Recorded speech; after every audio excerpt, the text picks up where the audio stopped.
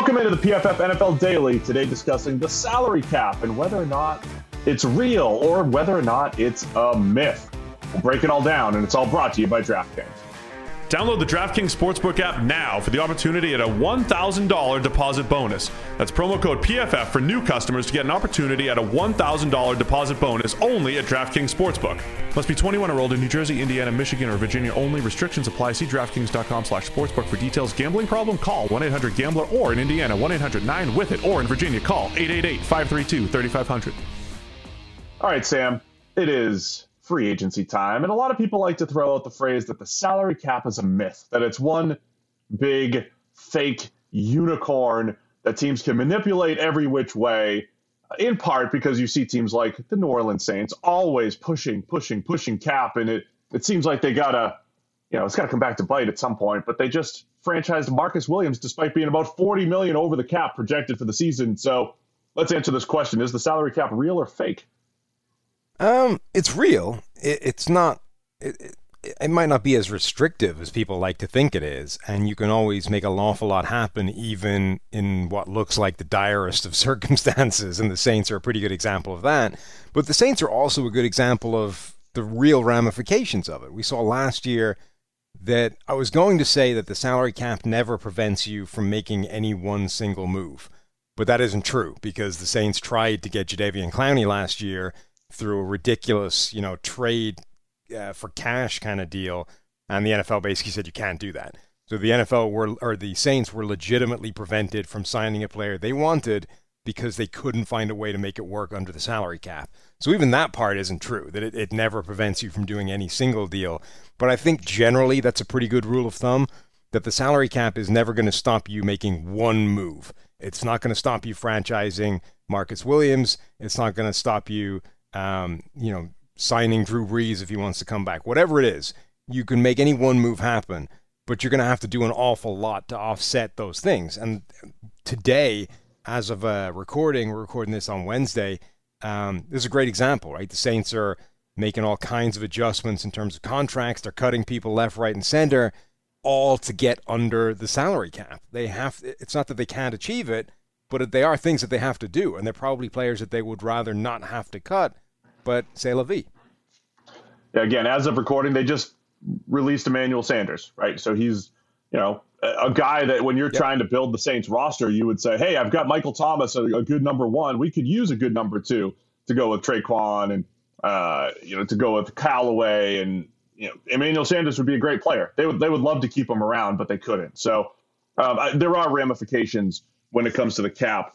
The thing that makes it seem mythical is when teams convert base salary into signing bonus money, right? And I think that, our guy Brad Spielberger did a great job over at PFF.com explaining some of the ins and outs of the salary cap and the things that you're going to hear. And essentially you take, say, $10 million of base salary, you convert it to a signing bonus, and you could spread it over 4 years or whatever it is. And that's the different ways that teams can push cap to the future. And, Brad has pointed out there are teams like the Saints who like to do that. And there are teams like the Bucs who never do that. And they're just starting to do that for the first time.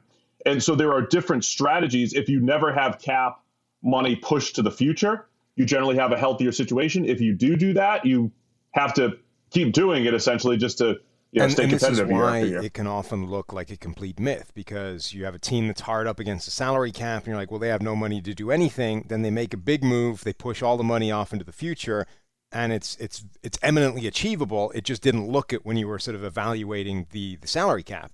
And of course, there's moves where you would think it doesn't make any sense, like a huge monster move like re-signing Dak Prescott to his big contract.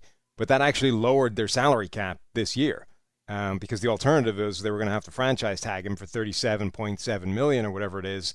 So they're essentially they're almost halving that by actually signing him to a long-term contract. So the salary cap, I think, gets dismissed as this thing that's not real. It's make-believe. It's not really the thing that people think it is. But it's because, we're just not paying attention to how teams manipulate it. It's not that it's a figment of your imagination or that it has no real-world consequences. You do have to stick by it, and you do have to make a lot of moves in order to do that. but it just means that you can always like move things around in order to get one guy signed or make one move or franchise tag player X or whatever it is you want to do. That doesn't mean that it has no consequences. Yeah, I mean, I think this year's New England Patriots were a good example of that, right? I mean, they had generally done a good job during the Brady era, not mortgaging the future for the most part, right? Which is why people said, well, the Patriots are frugal and they're thrifty and they pick their spots. But they did hit a point in 2018 and 19 where they kind of went for it, right? You know, they traded a second rounder for Mohamed Sanu. When Brady decided to hit free agency, they had all sorts of dead money on their cap from him.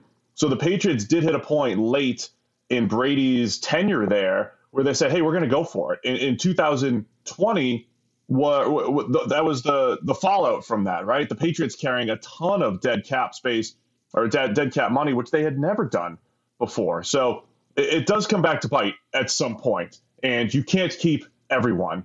You have to make, I think to your point, one or two decisions you can make, but there's a fallout with another 3 or 4. So bottom line, yeah, it's not fake.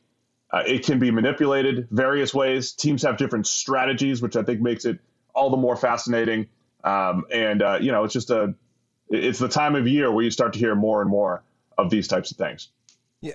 And really, I think, again, it's a presentation problem. You know, when you look on places like Over the Cap and you look at the salary cap spaces by NFL team, you have some teams out there with a ton of cap space. The Jags right now are sitting on over $70 million worth of cap space. The Jets, the Patriots, they're right behind, just under $70 million. And then the other end of the scale, you've got the Saints, still $30+ million over the cap, working on slashing those numbers and getting beneath it. The Rams, also $33 million above the cap. But really what you're doing is you're looking at a sort of real-time presentation of those different strategies for manipulating the cap, as like you mentioned, right? You've got teams that have gone out of their way to not have to have all this trimming that needs to be done right now. And then you've got teams that go, okay, we're going to make sure that we're under the salary cap at the start of every league year, but we know that's going to have consequences next year. We're going to have to cut a whole bunch of people. They're going to have a high volume of roster turnover because of the way they approach the salary cap. And that's fine. That's just the way they do it. There are certain teams out there, I think, because of those mechanisms that definitely kick so much money into the future that at some point it's going to become a bigger problem. Like you are going to have to essentially pay the credit card debt at some stage, right? You know, eventually those giant interest payments become a problem, and you are going to have to deal with that at some point down the line. And I think the Saints are in that category. As much as this is their style of managing the cap, eventually those payments are going to be a problem, and they're going to have to deal with that. But it's not as critical, I think, as everybody makes it out. Yeah, I mean, I think the people that are also going to feel that the salary cap is not this year are those mid-level free agents. And I use mid-level NFL players. And I use that as an endearing term, not a knock. I mean, the middle class of NFL player is fantastic and extremely valuable. Look at a team like the Raiders. They have had to release 3/5 of their release or trade 3/5 of their offensive line. Trent Brown, Richie Incognito, Gabe Jackson, right? Those are the types of players that the salary cap going down a little bit this year when it's usually going up, and teams have generally planned for it to go up. The salary cap going down a little bit this year is going to hamstring a whole bunch of teams. There's going to be even more releases. We've already seen a bunch, and it is the middle class of NFL player, those guys making $6, $7, maybe $10 or $12 million that might not be worth it. They're going to get released. They're going to get signed somewhere else, on the cheap, and that's where the salary cap squeeze is really going to be felt across the NFL. Yeah, I mean, this year more than any other season, we're seeing the real effects of the salary cap more than in the past because it's gone down. The salary cap is usually going up every single year. Now we're seeing more bloodletting because it's gone down for the first time in a long time due to the COVID revenue shrinks and all that kind of stuff. So we're seeing a lot more players get dumped onto the open market that you wouldn't normally anticipate because everybody is having to pinch pennies. I highly recommend PFF.com salary cap terms and tricks to know ahead of NFL free agency. Brad Spielberger put it together, and it has everything you need to know as we head into the free agent frenzy next week in the NFL. The salary cap is not a myth, confirmed here on the PFF NFL Daily.